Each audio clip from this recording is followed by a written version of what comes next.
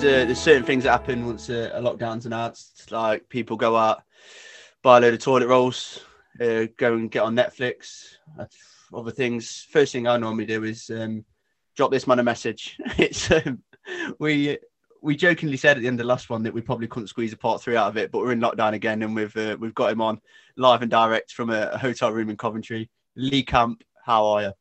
I'm very well, mate. I'm very well, thank you. Living my best life in lockdown 3,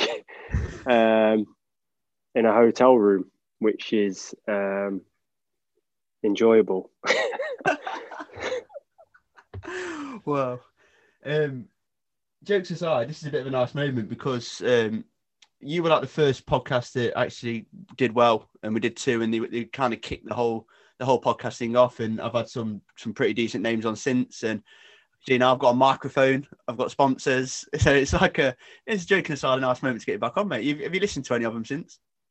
I've listened to a few of yours, yeah. I think I've enjoyed them. I listened to the Phil Brown one that went up. I listened to Chanel Cresswell's one. Obviously, of all the stuff she's done, I'm a big fan of hers. I've listened to a few more, but I can't quite remember off the top of my head which ones. But I've been listening and obviously been keeping an eye on things, and I'm delighted for you that things are progressing. You are looking very professional there with the what mic do we call that? Is that a boom? No, not a boom mic, is it? But it's very. You've not got one of them lights, have you? That everyone's got on the TV, them round lights that shine you. Oh, you've got way up market now. Way. Just shout out my sponsors: SMJ Brady, Connect Red, Leafold. You're flying. No, I'm delighted for you, mate. I think you've done really well. I think you've seen a gap in the market, and you've hit it good. And there's some interesting people to come out of Derby. That's the one thing that out of all of it is that it's a good place. There's a lot of good people have come out of it, and I think I touched on the one of the podcasts before that.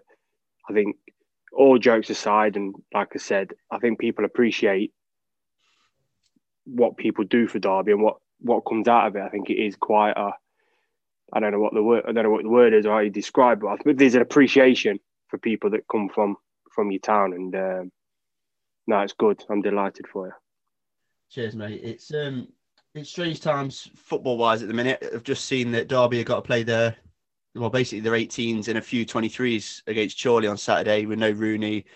So obviously it's difficult times. How has football changed over the last, I think it's 9-10 months since we last had John? It's changed. It's changed a lot. It really has changed. I think the days of football clubs not appreciating the fans, I think that will change. I think if we talk about the revenue side of it, I think the footfall and having people in stadiums is bigger to football clubs than they ever really appreciated, and having that cash flow coming in and everything else. Obviously, it's not just the buying of the ticket or being in the stadium. I think it's the buzz about the place, the money that people want to spend on programs and merchandise, etc., etc., etc. I think they'll appreciate that. I think they'll appreciate the fact that fans have stayed loyal with all the follows and still trying to contribute to their football clubs in what are difficult times. And as we sit here and speak at the minute, probably are going to get more difficult in the world as well as in industry and football, obviously, because that's what we're involved in. I think it's taken a real big hit. I think there'll be a bit of a bang. I think there'll be a reality check for a lot of players. I think I wouldn't say I've necessarily had a reality check myself, but there's been a difference in terms of being a free agent in the summer, trying to find a club, speaking to football clubs, probably your expectations, what their expectations are, the realities of where they are financially, where the reality of where players think they should be financially in terms of contracts. I think that's going to change even more so certainly in the next 6 to 12 months. And I think there'll be a ripple effect beyond that.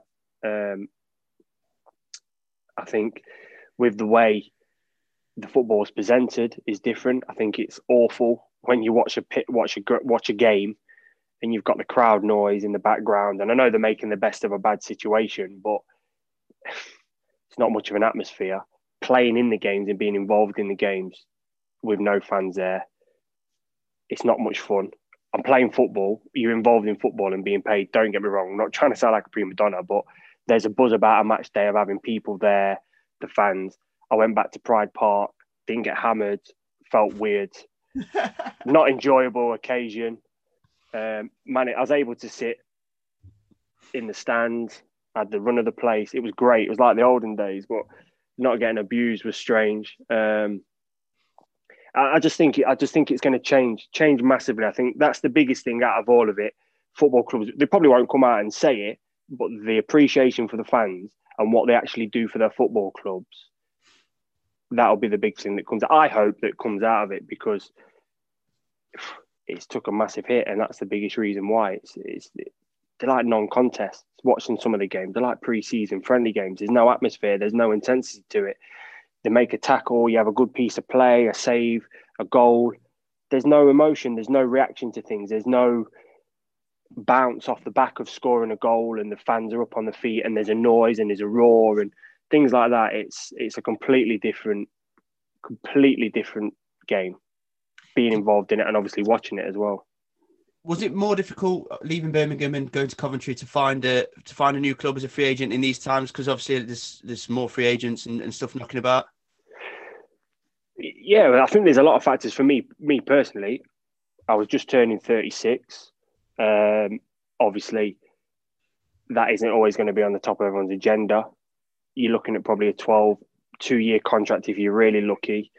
There's always going to be the stigma is 36, and all that, which is fine. I accept that. I've known that for a long time. That's how it is what it is. But I also think as well, where people might have took a chance and things like that, they can't.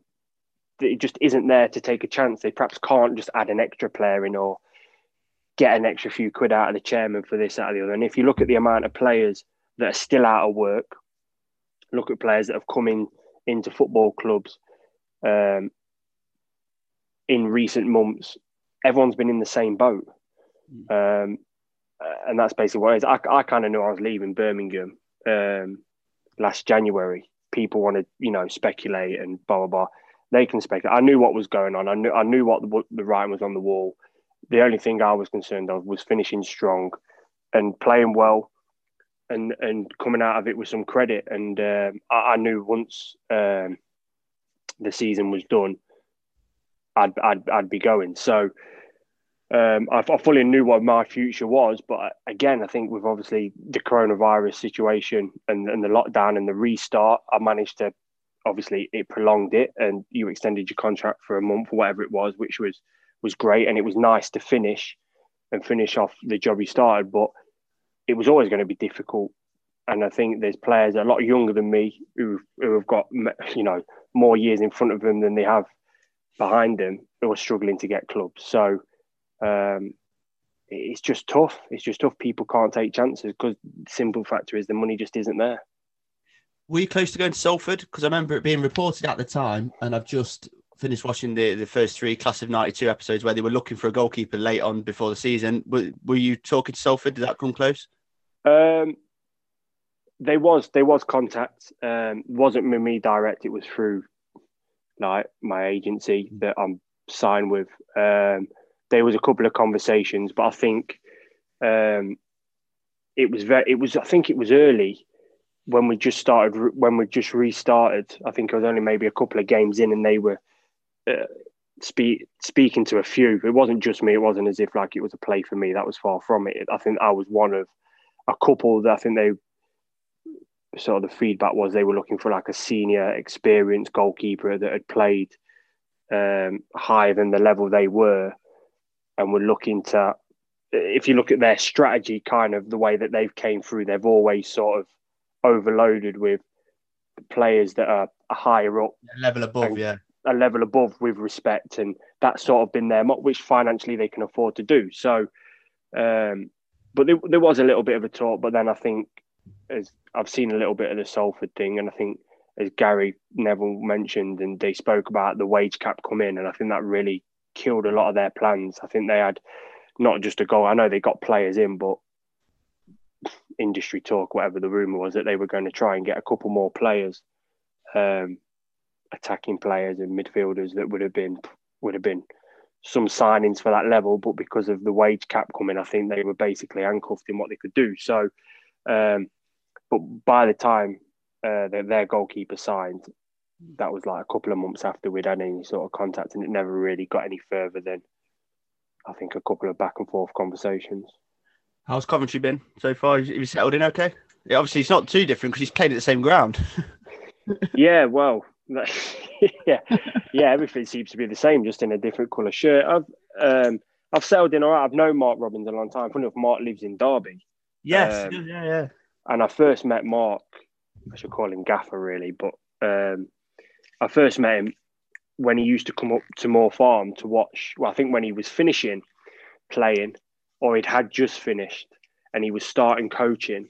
He used to come up and watch the youth team, and when we used to have pre-matches before home games, we used to go out and stand up on the bank and watch a bit of the youth team game. And I bumped into him, and then I'd see him most weeks, and we'd have a chat, and we always had a decent rapport. And then he helped me out. I can't remember when it was. When he was manager of Huddersfield, he let me go in and do a little bit of training there when I was between clubs in pre-season to keep fit. And we've always had a little bit of contact over the years. As you do, you are passing ships in the night a little bit in football, but we've had bits of contact. And then we played him last year in the Cup a couple of times. So I sort of had a proper chat with him then. First time I'd seen him sort of face to face. And then when obviously they needed, like the goalie got injured and they needed someone, he gave me a call. We'd had a conversation probably about 3 or 4 weeks before that about one or two things. And then obviously the situation arose with the unfortunate injury to Marco, and it opened up a door. So I come in, and unfortunately I've not been able to play. Lad Ben, who's gone in goal, has been fantastic. So I just have to be patient and see where it kind of goes. I can't really have any complaints really, but naturally frustrated that I've not played, but it is what it is. We mentioned before, and one of the questions someone asked was about getting into management and the coaching side. Are you doing anything at Coventry with that as well? Starting to get into that side of things? No, I'm not. It's just focused purely on. It's only a short-term deal. My contract runs to the end of January, sort of to cover Marco's injury. So that was simply what it was. I was training up at Sheffield Wednesday with Gary Monk. Obviously, I have a good relationship with Gary from my time at Birmingham and prior to that. And he took his staff in with him. And I'm really good friends with Darryl Flahaven, the goalie coach. So they helped me out just to go in and train. And I'd had some conversations with Gary about possibly coming in and being part of the setup there, getting involved in terms of the coaching side. And he was brilliant with me.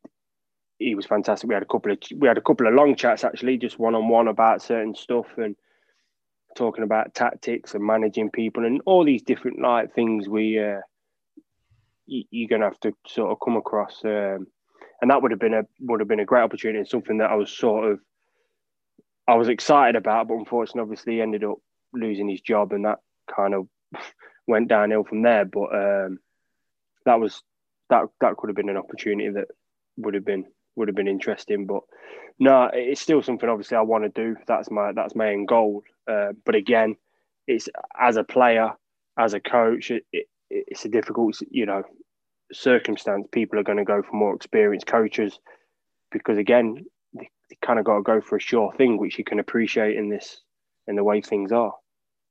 Realistically, it might be a difficult question to answer. How long do you think you've got left playing professionally? No, still 36 is still a decent age for a keeper, isn't it? Realistically, so it could be another 5-6 years. Yeah, I think if you'd have asked me this like 2 or 3 years ago, after I'd had like the knee injury and finished up at Sunderland, my answer might have been maybe a year, 2 at the max, really. But I feel good. I feel fit. touch wood, my knees as solid as it was before. Pretty much, I've had no issues whatsoever. So I'd like to play for as long as I can. I don't want to be the old boy in the yard. I don't want to outstay my welcome and all that. But as long as I feel as I've got something to contribute, I think I'll continue playing as long as possible. Really, unfortunately, it's out of your control. You can't just show up and play and give yourself a contract. You've got to be fortunate to sort of fall into that spot, and hopefully that someone isn't really bothered that you're 36 and they're quite happy for you to come in and do a job. So there's a lot of factors that probably are out of my control that will dictate that. But I would like to go. I think 40 is a reasonable sort of age. I still train every day. I still keep up with the 18 and 19-year-olds. I don't really see my age as an issue, but I understand it is a factor. So I'll go as long as I possibly can. I think I've got the best job in the world in my eyes. So why give it up? Why give it up? Does it feel the same? It might sound strange, but like from being 16, 17 at Derby training to 20 years later training, do you just still feel the same league camp as then, or has it changed slightly? There are days where you do feel, it's going to be hard today. Don't get me wrong. But I had that when I was 16, 17. I mean, you chuck yourself on the floor, you're throwing yourself at people's feet, you're getting kicked, you're getting whacked, the ball's hitting you, bit full pelt from fight. That never changes. It probably just takes you a little bit longer to recover. But I still have but I appreciate it more now. I think when you're young and full of piss and vinegar, I think you just go with it. This is going to last forever. And touch wood, I've always pretty much played my whole career. I've had spells where I've been sub or not been involved. Pretty much throughout of it, I've always played, which has always been important to me. I've never made like the money my maker. I've always wanted to play and enjoy it. And I think with me having my injury and sort of looking down the barrel of like this could be it, I almost feel like there's a bit of a second chance. So I appreciate it, and I still have the buzz for it. And I was going into Sheffield Wednesday. I wasn't being paid. I did it off my own back. I wanted to keep fit and be involved in it in case an opportunity. I could have sat at home and not done nothing. So I still have that buzz and the enjoyment of being around it. And like I say, hopefully I live a long life where I won't be able to do it. So I try and maximise as many minutes as I can and get as much out of it as possible. If you could give a one piece of advice to a young league camp or to a young goalkeeper that might be listening now, that's just starting out in the career, what would that be? Jesus, to a young league camp, you don't even want to get started. That's not your realm, mate. I might be sitting on a couch with somebody somewhere, but it won't be me and you talking. I just think attack it. Don't, this probably isn't the best advice, but this is the advice that I had. And I'm sure there'll be many education counsellors or career advisors, whatever at school.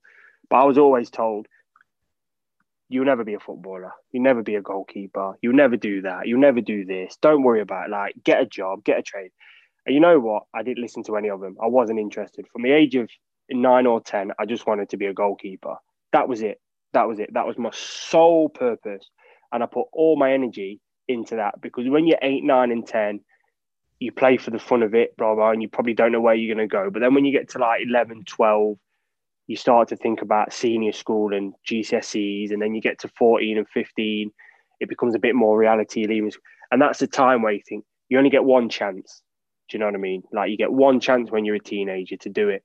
And anybody who wants to if you want to do it, dedicate yourself to it, go in with both feet and don't stop. Don't stop. Don't listen to anybody about you're not good enough. This will never happen. Look, I'm just a lad from Littleover that played football, that was small for a goalkeeper, fat, overweight when I was young, just used to ride about on my bike, probably up to no good, playing cricket in the summer. If I can do it, anybody can do it. So you just Just attack it. Just go for it. You get one chance, and what's the worst that's going to happen?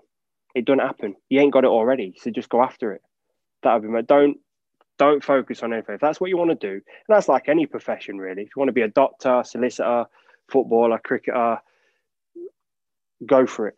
Podcaster, go in, balls deep, straight in, bang, let's go. Yeah, that's the way. Don't second guess it. Get after your profession, dedicate yourself to it, work hard, focus on what you can control. Don't worry about things you can't that are out of your control. Just focus on being better constantly. In terms of being a goalkeeper, practice your technique. Goalkeeping's changed since goalkeeping's had like evolution, whatever lies. I don't know. You know what I'm saying? It's had phases. It's changed from when I was like 9 and 10 playing for Miklova Jubilee and Miklova Sports. It was all like that was 90s football. Goalies, oh my God, they're all 6'5". They're all Schmeichel. They all spread themselves. They all can throw it over the halfway line. They're all David Seaman, 6'4", this, that, and the other. And then other goalkeepers came in Mark Bojnik, Fabian Barthez, Shay Given, Steve Harper, smaller goalkeepers. They changed the game a little bit, more agile, quicker, perhaps a bit better with your feet. Now it's all about playing out from the back. A goalkeeper's got to be just to go back, like, come and take your crosses. Come and take your crosses. Pumi would come, 22 yards and forget he's outside the box and edit and things like that because he was so aggressive on his crosses. Holty, good on his crosses, aggressive. That was the thing. That era when I was sort of 15 was big, come for your crosses, dominate your area. Well, how do a goalkeeper dominate his area now? Because people don't really cross the ball. Everything's get to the byline, cut it back, 1-2s around the box, shots. It's changing. Now you want your goalkeepers like to be with your feet, Allison, Edison. These goalkeepers, these are the top end. Like, these are the top end. They're playing in top sides that do that. But it's about playing with the ball with your feet, and goalkeepers have got to be comfortable. And it's changing. It doesn't matter if you're 6'6" anymore. You can be 6'1", 6 foot. But if you're good with your feet and you can play out, that's what people look for now. But the fundamentals of goalkeeping has never ever changed. You still need to be able to make saves. You still need a good technique. There's so many goalkeepers now. Listen, it's all subjective, and I'm at the level I'm at, so there's players. But there's some goalkeepers in the Premier League that have really poor technique, and they let goals in because of poor technique. There's goalkeepers in the Championship who have got better technique than him, who are more consistent with their work and their nuts and bolts of goalkeeping, but probably aren't as good with their feet, or perhaps aren't in the position to show it. So the fundamentals of it is that learn your technique, learn your trade, because you still have to save the ball. Wherever they kick it from, or however they get the ball into a certain area, they want the ball in the centre of the goal about 12 yards out to score. It's just how it gets there. That's essentially how it is. A few long-range shots that will go in, couple on the angle, couple of scrambles, set plays. But generally, people want the ball 12 yards out with in front of the goal. It's how it gets there. Now it's, like I said, not so many crosses, not so much direct. It's a little bit more tippy-tappy, balls down the side, things like that. So, but this reality of it is the ball's still going to be shot at you.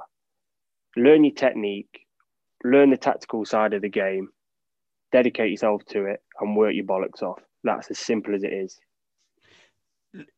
Looking back over the time, we just said like the differences in goalkeeping, the difference in football in general is like even in the last 2.5 years, it's almost unrecognisable. And I spoke to quite a few people now that the change in the game are ruining it. Will Hughes, who was one who came on, who was played in the Premier League with VAR, came on and just absolutely blasted it. Just said it's like you can't celebrate anymore, basically. I think the prime example was David Marshall, the Derby keeper, when he saved, you see him when he saved the pen in the playoff, and don't even celebrate.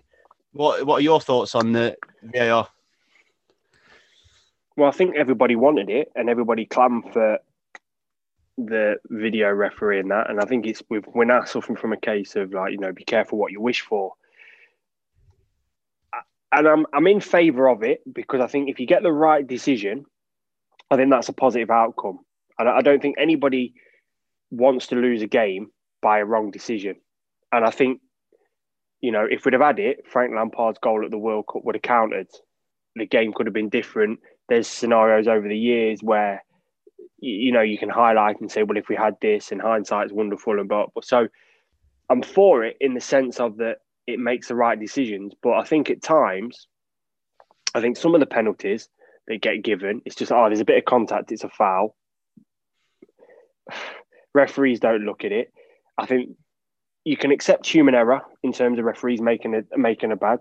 I still think that if you didn't have it, it would even itself out over a course of a season if you get the odd bad decision here and there. I think it keeps football humanised, that you have the human error. But I don't like the fact that somebody else in your ear could be making a decision, because I think there's an inconsistency of decision making then, because if you have one person making the decisions, there's a consistency in the decisions being made because he sees it a certain way and he might see a foul. But if you're in my ear saying it's a foul, it's a penalty, okay, it's a penalty. I don't like that side of it. I don't like when they slow the game down and you have to wait. I like the idea. The simplistic idea is you get the right decision, but the process that we get there isn't for me. I'm not a big fan of it. It takes the emotion out of the game. Like Will said, you can't celebrate. And then it becomes players want to celebrate. In fact, they want to celebrate with fans. They want to be passionate, but it's turning people into a bit like robotic. Like Marshy making the save. What a great save he makes. Great occasion. What that save means, and he's there waiting. Oh, can I celebrate? Does it count? Of course it counts. The kid couldn't score. You saved it. Run off and celebrate with your mates. But it just takes you out of the moment, I think, at times as well. I like the idea that you get the right decision. The process for it, I don't like. And if we didn't have it and it wasn't there, I don't think it'd be a massive miss, to be honest. And some of the offside goals are just ridiculous. That's the thing, when it's there for clear and obvious, isn't it? And it's when it's like it's someone's toes offside, or you can't even see it. You're looking, going, that's nowhere, and you can zoom in, and it's a think that's ridiculous. Yeah, I think if you're a defender, it gives you a get out of jail clause as well. You always think, well, I can be a little bit lazy here because I think he's offside. Not for me. I think if we lost it and we didn't have it, it's not going to be missed. And I think people would accept now and appreciate that people do make mistakes. Referees aren't perfect, and that there is a bit of human error in things. And it keeps the game. I think it keeps the emotion and the passion in the game. I think we've lost talking points, haven't we? People can debate whether now it's just like, well, yeah, you're talking about VAR. It's like it distracts from it. I'd get rid of it. Does it not concern you, but looking forward the next 20 years in football, when hopefully you'll be a coach and manager still involved in the game, where football will be? Because I've heard different podcasts and people talking about where football might go, and it's a case of VAR, maybe no heading, no throw-ins, kick-ins and stuff like that. Do you think football could become a different game? You could be managing basically a different sport by the time. Do you know what I mean? Yeah, it's worrying. I think it's just overthinking things. I think in terms of the heading, I think there's obviously a real serious case about that. I think that is something that, listen, that's beyond my realms in terms of the science and things behind it. If there's obviously some great minds who are finding out some pretty fascinating things about heading the ball, and if there's an element where we have to control it, or for a certain age through children's development, that there isn't heading or very limited amount of heading because the science and the research suggests this could happen, I think that's right. I think we have to always have people's welfare in mind. I've not heard that about the throw-ins and the kick-ins. I don't know what that is. That's a suit who's never played football and got any enjoyment. That's the kid who never got picked in the team on the playground, who wants his moment in the sun somewhere in the FIFA offices, who's got a bee in his bonnet because he couldn't play with his mates on the park. Yeah. Couldn't take a throw-in. His mates didn't pick him. You know what I mean? He's the last one to be picked. No, we don't need you, mate. Go on, we'll play with 10. We're all right. He's got to be in his bonnet somewhere. Oh, let's change it to kick-ins. How crap would that be? Kick-ins. What? So why? So people get. So what are you going to do? Just smash the ball into the box every opportunity? Crap, stupid idea. That would be rubbish. But I think things change, and I think it's just part of life. I think things evolve, and I think you have, let's have a look at the idea. But there's not a lot wrong with the game, really. I think, why have we got to make it any more difficult? Or why change something that's good? Do you think it might be a difficult question for you to answer? So if you can't answer it, I'll answer it for you. Do you think if you improved the standard of officiating, you wouldn't need VAR? How do you improve it though? That's the thing. I'm on the pitch and I see some things and I think, why is that a free kick? Or, then I do see things and I think there's no chance. Like, I've seen situations in a penalty box, I think that's a penalty. We've got away with that one. And you think, bloody hell, like that, that was a foul or that was a handball. And that happens. But he can only give what he can see.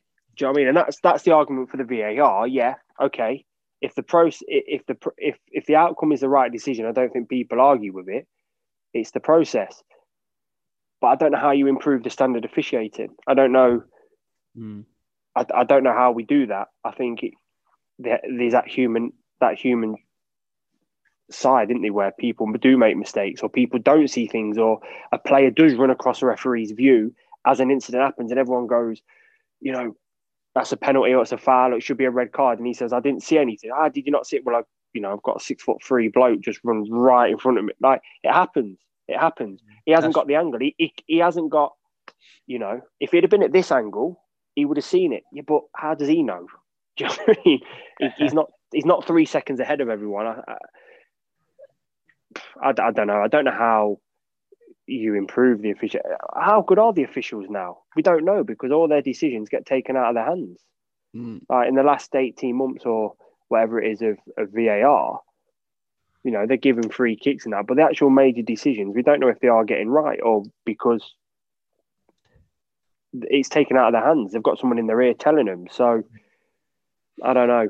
It's a tough one. We're becoming victims of what we wish for, aren't we? And it's backfiring a little bit. Just before we get, I don't like this one as well. So just while we're on officials, what's this one with the linesman now, where the game plays, and then 5 seconds later they put the flag up for offside? Yeah, I don't get that. I don't get it. Well, he's offside? Put your flag up. Yeah. So you could get in, you score a goal, and then he comes back in. They make a rod for their own back and that. I think if you're offside, give offside. I don't understand that one. That happened the other night in a game I was watching and get lost with it. Anyway, rant over. I want to ask one more, actually. I wasn't asking, but here's one more. I've been doing a podcast with Tim Lovejoy, our football podcast, where I present it with him, and it's basically talking about what's changed in the game. And this is a thing that always comes up: contact. If there's contact on a player, do they have the right to go down?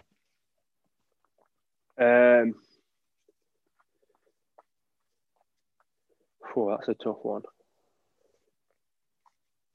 Because I'll give you an example. When I'm a little bit young, but when we were watching like Robbie Fowler and players like that, they'd get hacked down and they'd like do whatever they could to get back up and put the ball in the net, wouldn't they? Whereas now it's a little, you can just know he's just caught he's just caught there, so he's got a right to go down. But is it a foul or not? Well, I think it's like what I touched on with the penalties in that's probably the situation we're talking about the most, because that seems where it highlights the most is the contact. It's like my first look at the Pogba one the other night against Aston Villa was, it's a penalty. It's got the ball's been played. He's got the right side of the defender. He's put his body in. He's rolled him. Defender's in trouble. He's got caught up. It's a penalty. Then when you look back and you think it's minimal contact, and you're like, it's unavoidable. How does the lad not make contact? Yeah. If Pogba runs into him, like there was the one last night. Like, we were obviously talking after the Spurs game last night, and the kid got sent off for the. And I looked at it and I thought, it's not deliberate. That's that's the hazards of playing football. Yeah. Like he hasn't. Yeah, his boot's gone down his shin, and he's got a cut on his shin, right? But the kid who is no way in a million years even focusing on the Spurs player. He's trying to do a turn to turn his body to get the ball out the other way so he can pass to his own player. He puts his foot down in this. When you slow it down and go, oh, it looks horrendous. Well, it's not slowed down when you're playing. He's not even focusing. I've been on a pitch and I've been in areas where you slide out of people and you make contact with people. Your focus is not to make contact with someone. His focus there is clearly not to make contact with his shin. His focus is to plant his foot to do a Cruyff turn to play the ball out the other way. The lad comes in to tackle him, right? There's contact. It's not ballet. It happens. Gets a cut down. Everyone goes, oh, look at his shin. It's terrible. It's a little cut down his leg. It's not the end of the world.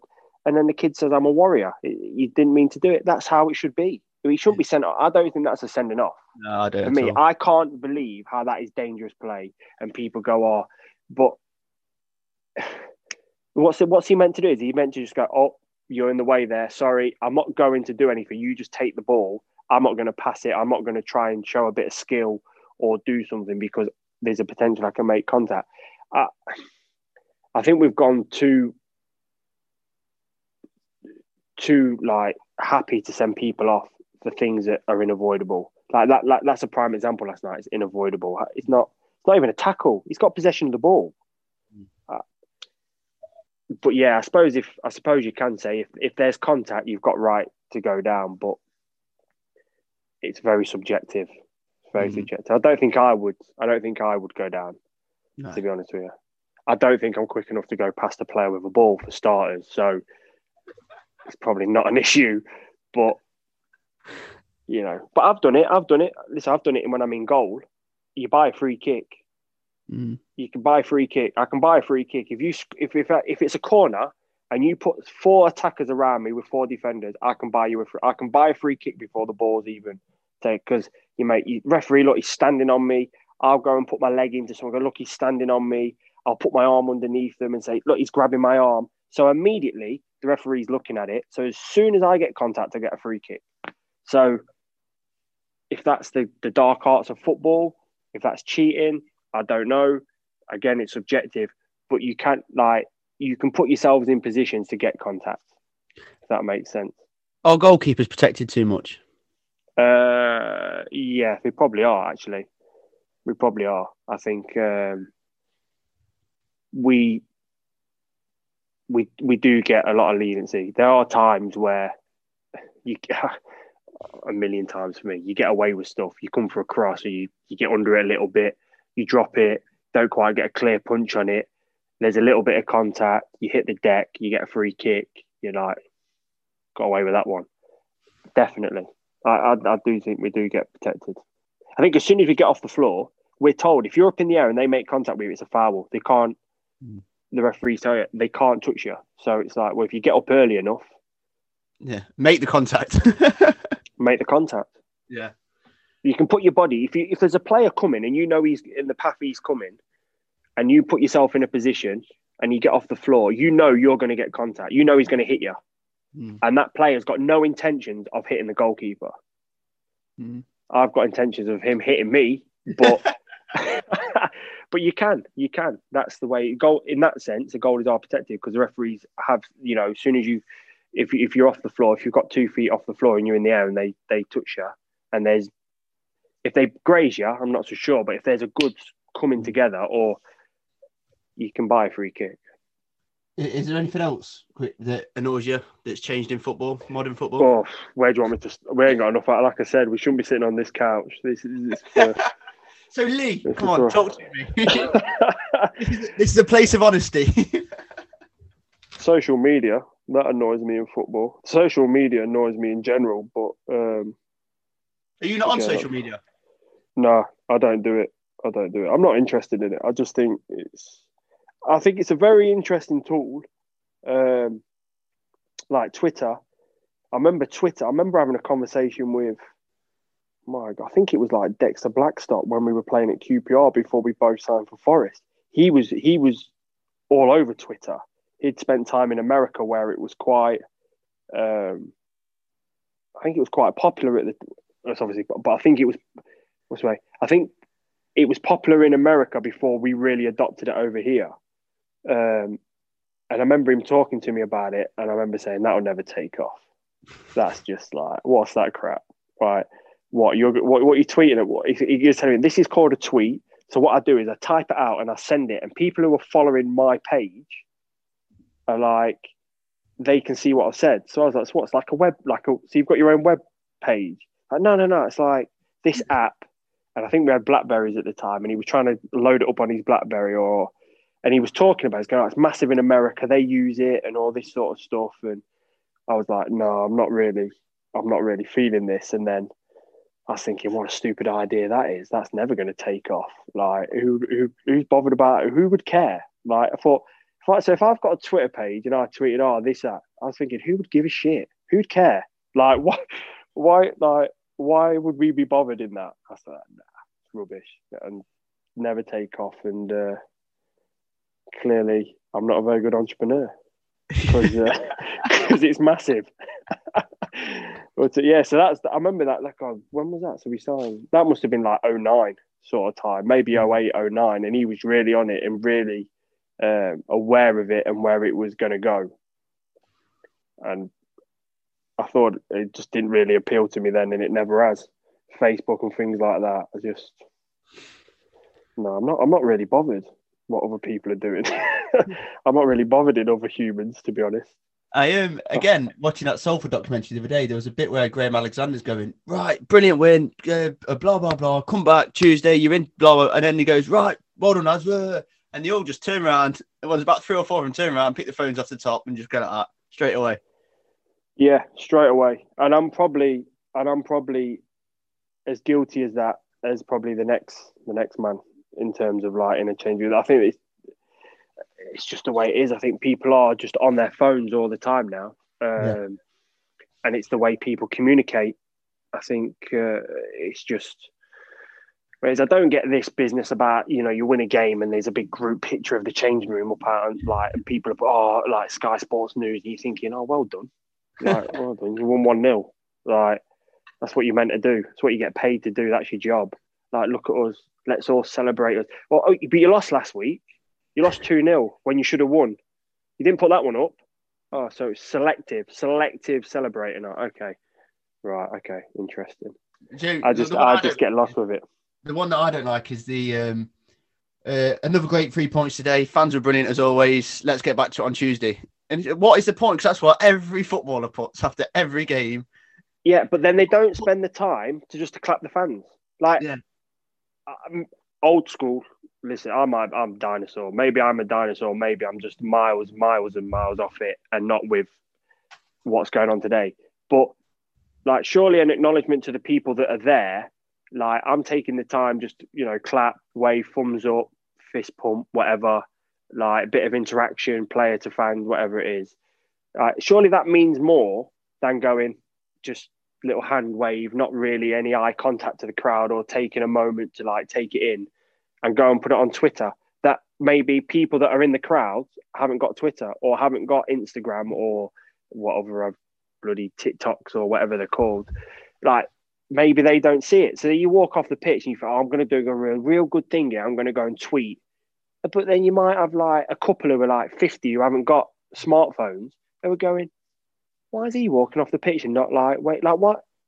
Where's that gone? I'm 100% with you there. And I've seen players do it. You'd be talking to him after the game.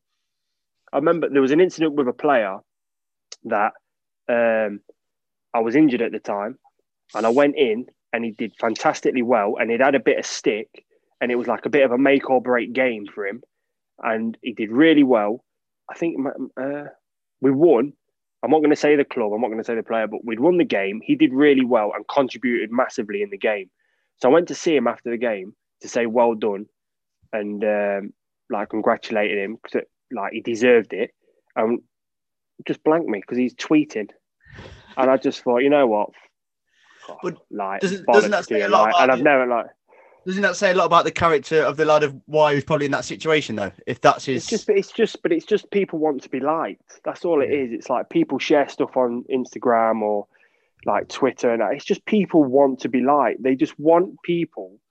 It's just attention, and people just want to be liked. And there's nothing wrong with that. Like everyone's different, and more power to everybody. Like live your life, enjoy yourself. But I don't get this need to like show your wealth, show things off, brag about things, do this. Like the thing that's like at the minute is everyone's in Dubai. Like we're in a national lockdown, right? And everyone's just jumped on a plane and gone, nah, two fingers to everyone. We're off. We're just going to Dubai. And then people are just, flaunting the rules, doing whatever they want. And they're putting it out there for people to see. And I just think, what is it? Like, where's the misconnect? Like, there's a disconnect here with me. I don't get this. Like, there's been players who have been caught over Christmas who are, who aren't social distancing, following the guidelines, right? Okay. Now, this isn't a dig at the players because I'm sure I know, and people who will listen to this will know and maybe themselves have bent the rules a little bit over periods. I think that's inevitable. At some point, we've all probably been a little bit of a victim of like, or maybe I got a bit too close to that person, or maybe I shouldn't have been in that house. Like, that's fine. My next door neighbours had 9 people round. It is what it is. There's cars galore on Christmas Day. You can't control people. It is. But why are you taking pictures? Why are you taking pictures and bragging to the world? Look at me. I'm breaking the rules and I'm flaunting the rules. Like, I don't get it. Like, I don't agree with you flaunting the rules because there's guidelines and I've not been able to see family and my wife has not been able to see family over Christmas because of the shielding and the distance and all the guidelines. But you're flaunting it. And that's the side of it I just think stupid. And it's as if, but it's attention and people want, I might get, 2,000 likes on my Instagram page and look at all these people who are like, think I'm great. That side of it to me, it's just pathetic. Just pathetic. And if you're one of them people, then I haven't really got a lot in common with you. I don't get it. Well, it becomes a case of people want to be seen around the Premier League footballer's house on Christmas Day on Instagram more than they want to be seen because you can go around, fair play, if you're mates with one of these footballers, go around and see him on Christmas Day if you're friend, and like, but the absolute arrogance of then to put it on Instagram because you're on it and it's just complete ignorance and arrogance, isn't it? Yeah, I don't get it. And I don't think you do have a responsibility. That's the thing. The virus and this situation is unforgiving to anybody, whether your age, race, financial status, your job, your whatever. This is not like, this will affect everybody at any time. We don't know where it is. You can go to the petrol station, you can get it. I'm sat in a hotel now. I could get it from the hotel. We can't see it. We're going to come. You could come across it. So it's not okay. I just don't understand how people forget they have a responsibility to flaunt it. It's like, if you are in the public eye, you're in the public eye for a reason, and you should behave correctly. It's as simple as that. And not just people who are in the eye. Do as you're told. Just do as you're told. Like, it's done for a reason. Like, people are sacrificing, not seeing family, giving up. People have lost loved ones, lost grandmas, lost granddads, lost parents, lost family members, children, whatever, and not been able to see them out of the blue because of the virus. And then, but it's all right. We'll just go around such and such house and have Christmas dinner. And, oh yeah, you shouldn't really. That's all right. You can come in. It just doesn't wash well with me. It just stupid. Idiots. No. Right. I've got some quick fire questions for you, unless there's anything else in football that you want to get off your chest. No, I've probably gone too far with it, but I've been watching. Just going off the subject, this is a bugbear, man. People go, watch this program. You should watch this. Why? Why should I watch this program? You like it? Fantastic. Did you enjoy it? Yeah. Brilliant. Why should I watch it? You don't know what I like. It's no skin off your nose if I watch it. Blake, you know what I mean? Watch this tonight. I don't like that. Yeah, but you should watch it because I watched it. You should watch it. All right. Anyway, I'm going to tell you to watch this now, so I expect you to watch it. Curb Your Enthusiasm. I'm slowly turning into Larry David, I think. So, yeah, let's get that off. I like this. This is just a podcast in itself, just Lee Camp on life. No, but my whole outtake is now starting to be like Larry David, which is worrying because he plays a bit of a psychopath. So I'm starting to worry about myself. No, I do. No, so you should watch that. So even though I'm going to contradict myself and, you know, you should watch it, but that's where I can't remember what the point I was going with now anyway, but yeah, that's what I'm turning into. I'm turning into Larry David, just not quite getting certain things. Got some quick fire questions for you that people have asked. Go on. Yeah, go on. First pair of boots. First pair of boots were... I had a pair of Patrick boots out of the Littlewoods catalogue from my Auntie Sandra's catalogue. That's what it was, yeah. She used to have a Littlewoods catalogue and she used to order it for people. And, you know, this is going back in the day, mate. This is before internet. This is like... But this might be lost on you. But this was a time when you had to actually ring somebody and order something and give, like, a code. And then it get delivered, like, 6 months later by Betty down the road. Would get it delivered to her house and Bet... Old Bet would come round with a suitcase and, well, but yeah, my auntie had the Littlewoods catalogue. So yeah, it was a pair of Patrick boots. I'm sure it was Patrick. Yeah, There was always somebody who put the orders in for a group of people, wasn't there? There's always someone who had always. The catalogue. Yeah, that was my auntie. And then Mark, who come on? Oh, by the way, Mark coming on here. He thinks he should be on Towie now. By the way, he thinks he's a Derby celeb. Honestly, he's like, well, when all this goes back round, I'll be the boy about Derby. I'm like, all right, mate. He's not doing what? Quickly on Mark. I've not messaged Mark for a few months. I'm quite a decent mates with him. And I put a thing up saying, right, Lee Camp part 3, blah, and he just popped straight up. He was there. WhatsApp straight away. Oh, he's quick, mate. He is quick. He is quick, honestly. He's not a lot that he don't know what's going on. I'm telling you. So sometimes if I get within like 15 miles of Derby, I'm sure he's got a radar on his phone or something. He just like a notification comes up. Where are you? What do you mean? Well, I'm on the A38. I know you are. Like, there was two questions. I put questions for Lee Camp, and the first two that came up were like obviously people that know them and know you, and one of them was who's going bold quickest, Dan or Mark? Whoa, hey. We're not having no family disputes here. I'm going to put myself in that as well. Yeah, no, I'm not expecting to answer. It's just that Mark's that because I'll answer it. Don't you worry. I'll take. No, well, the point was anyway. Back to the boots. My auntie had the Littlewoods catalogue, and then Mark's mum had the Next catalogue, right? But she ordered so much out of Next, she got banned from it because she used to order so much stuff, right? And send it all back. I'm telling you, them Mark and Daniel were the two best dressed kids in Littleover. Honestly, they were Mr. and Mr. Next.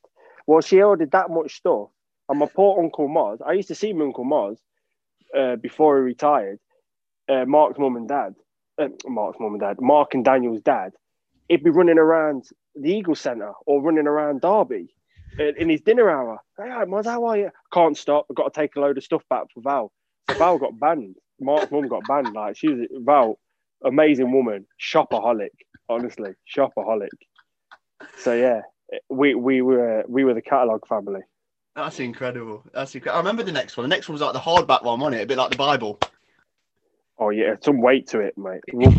At one point, everything in that catalogue probably passed through Mark's house. Maybe some items, maybe 2 or 3 times. But yeah. And I think that's where Mark gets his shopping addiction from. He gets it from his mum because Mark's like real OCD about his fashion. Really? Well, we call it fashion. Oh, I was about to say. Yeah, what was I say? Oh yeah, there was 2 questions. You don't have to answer them because it's family. I just thought they were funny. The first one was Mark or Dan, who's going bolder quicker, and the other one was who's had the most free gear off you, Mark or Dan. But then the hashtag was hashtag MC1. So I think they already knew who's had it. Well, who's going bolder quicker? That's a good race, that is. That's like But the thing is, I think Dan's keeping his short and just riding with it. Mark's going for the growing it out, isn't he? I think in denial. Yeah, there's a bit of that in me as well. So, And me. well, we'll go for a bit of the old Bobby Charlton sweep over, aren't we? At some point in our life, but I think they've slowed down a bit. I think they've slowed down in terms of we're all bold. We're all going there eventually. Like even my uncles that are like my blood uncles, like that, like he's bold, and then my uncles that have married into the family are bold. So we're all going to go. Like we'll all be bold eventually. So it is what it is. I'm more worried about the grey in my beard. That's the biggest concern at the minute. But they can't grow a beard, so they ain't got that concern. Just put a bit of Just for Men in it, and I'll edit your Wikipedia say 32. And it could be no time. Jesus, even that won't help me. Mark definitely has the most free gear. He has all gloves and boots, and Dan's very particular about what he wants. Funny enough, Dan wouldn't have any free Forest tracksuits or any old Forest training kit. He wasn't really. Yeah, I don't know why he wasn't a fan of that. Mark was all right. Mark didn't care. So, but Mark has all old gloves and that. Dan likes his speciales. He likes his Michael Owen and Alan Shearer boots. He's old school, real old school. Still get the odd text now. If you've got any speciales, if you come across any speciales, throw them my way. Right. He's old school. See, that's why I'm buzzing. Benny Osborne's left Forest and gone to Sheffield United, because there might be some Sheffield United training kit now in this season that I can actually wear after like 20 years at Forest. Some free Adidas kit coming your way. Yeah. Who's the best player you've ever played with? Oh God, I've been asked this a few times, and it's one of the hardest questions to answer because there's so many players that I think are underrated that I've played with. I think for what a good player he was. The best player, goodness me. I don't know. King Clatsey was special. Although I didn't really play with him a lot. I played a couple of reserve games, but I didn't really play with him, so I don't know if that really counts. Iranio was special, but I never played with him, but obviously got to train with him and watch him train like he was something else. I don't know. So many. It's so difficult to. Inigo was a hell of a player. Tom Huddleston. Jeez. Wes Morgan. Robert Earnshaw. I mean, there's a load of players that were like fantastic players. This is right. We'll change it then. Who's the best goalkeeper of all time? Of all time? Yeah. Lee Grant? I like Granny, and he's a good goalie. But I wouldn't put him as the best of all time. No, it's just a bit of retro. 2005. I love Schultz. Schultz is my guy. I love Schultz. I didn't get to see enough of him because he was just a bit before my time. Yeah. But I thought Schultz was a special goalie. Probably the best of all. It's hard. I don't know. The best of all time. You probably have to look at Schmeichel. I think Van der Sar is an incredibly underrated goalkeeper. I always thought Nigel Martin was an underrated goalkeeper, but I wouldn't say he was. Obviously, you wouldn't put him in the category of best of all time.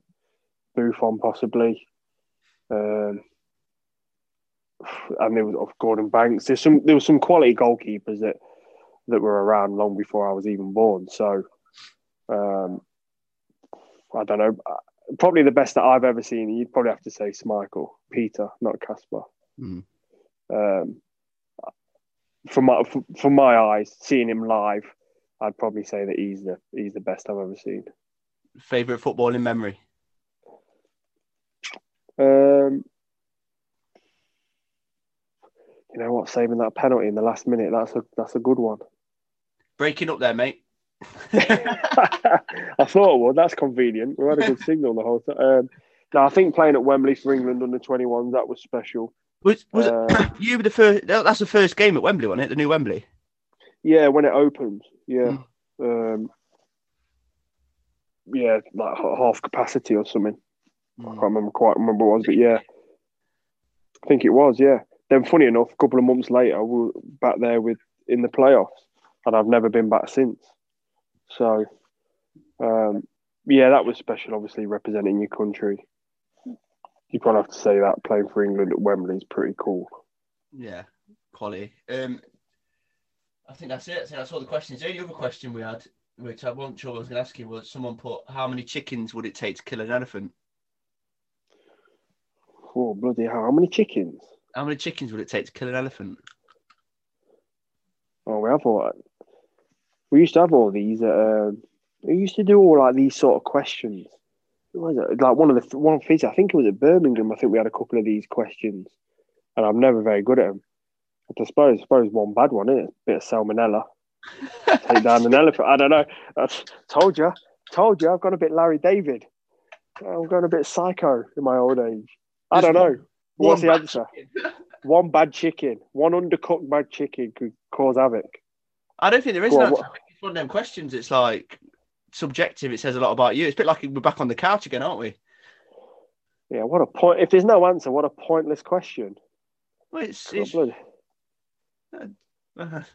joking. No. Was it your question? No, my listeners. Oh, no. No, if there's an answer to that, I want to know that. That'll bug me now. Hang on, let me Google That'll bug me. Go on, have a Google on it. How many chickens? This is taking a turn on it, this podcast. How many chickens? Oh, we're going for some dead. You might have to do some editing here. This is some real dead air here. Great radio terminology there.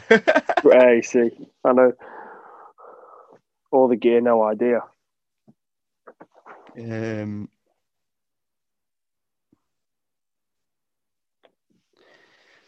How many chickens would it take to kill an elephant? Depends on how you use them. Probably most effectively and without killing other agents is putting a chicken into the bloodstream of an elephant. Other ways are putting one, preferably chicks, in each nostril and a couple of chickens in its mouth. Anyway. Oh, wow. Made my answer look a bit tame, that. That's what come up on Google. Google, wow. We'll end on this. Any regrets? Yeah, loads. Too many to list, but you learn, don't you? You live and learn. You can't. I suppose you can have regrets about certain things, but hindsight is wonderful. You know, just ask the Labour leader. Yeah. Well, we won't touch politics. Oh, no politics, no religion. Let's not go there. That's it. That's what my granddad used to say. Never talk about politics or religion in the poor board. Oh, don't go there. That is dangerous. But if we're gonna, no, not really. Not really. Everything shapes your life, doesn't it? You learn from it. If you don't make mistakes, you don't learn. So, yeah, maybe a couple of things, but nothing mad. Trivial. It's not really going to change my life too much, probably. So, well, incredible. So before we go, have you spoke to Bryce lately? No. I just want to give him a little shout out because Rangers won on Saturday, and I'm so chuffed. I am so chuffed. And just going on from the others, when I said I get abusive messages, so I just sent him the emojis, red, white, and blue. That was it. Just that. Nothing else. Bit of banter. Rangers won, Celtic, whatever. Well, that opened a can of worms. I will not tell you the expleets that he came back with. Incredible. Such a nice guy. Potty mouth, honestly. Awful. Was it paragraph? It was brutal. I'm not going to go there. I'm not going to embarrass him, but it was brutal. And enjoyable at the same time. I don't know what that says. I don't know, like... No, but you've sent your little bait out there, and when you get one, don't you? Don't matter what they say. I've got you. I've got him. I think he knew it was probably coming as well. But he's a bit touchy about his Celtic. Bless him. Oh, bless him. It's been brilliant as ever. We've managed to stick to an hour, incredibly, which has never happened in the previous ones. Yeah, well, that's a record for me, Yeah. in all fairness, because I can waffle. So, no, I've enjoyed it, mate. As always, it's. I think, like you said before, it's if it kills an hour in somebody's day, does the job done it. It's we're all in it together. Yeah. So, and you got your sponsors, so you're getting paid. So everyone's a winner. Yeah. Kept that one quiet, didn't you? Hey, I'll just put that one out there for you, Mate. You don't play football for free, do you, mate? This is my job. Don't work for free, mate. Don't work for free. Love it. Well, if there's ever a fourth lockdown in part 4, I don't know what we're gonna have to do. I think you might have to present it and interview me. Interview, mate. That could be a plan. Should We could do that. Right, part 4. Whenever we in a few weeks or months, whenever. No, we're not going to have a part 4. We're going to have positive thinking. This is another thing with the whole issue. People are negative, worrying about. Look, let's look forward and be positive. Let's be positive. We're not going to have a lockdown 4. We might have to do, I don't know, lockdown 3.1. Let's not call it lockdown 4. We'll be positive, and there ain't going to be a lockdown after this. We're going to get through it, and we're going to be all right. So, Talk Derby to me, Lee Camp part 3.5 will be you interviewing me. Sponsored by Connect Red. Hey, I might be an anchor. I don't know. It could be a new profession for me. I could be an anchor. I've heard you called that before, actually. What did you say? Anchor. Yeah. Oh, anchor. Yeah, I'm sure you have. I'm sure their words have passed your lips as well. No, they haven't. Nice. I like that. Set that one up for you. Very good. There you go. You throw them up. Very Free good. it, that was. Nice one, Campy. Free it. No, Blake, I enjoyed it, mate. Nice one, buddy. Top man. Take care, man. Speak to you soon. Take care, mate. Speak to you soon.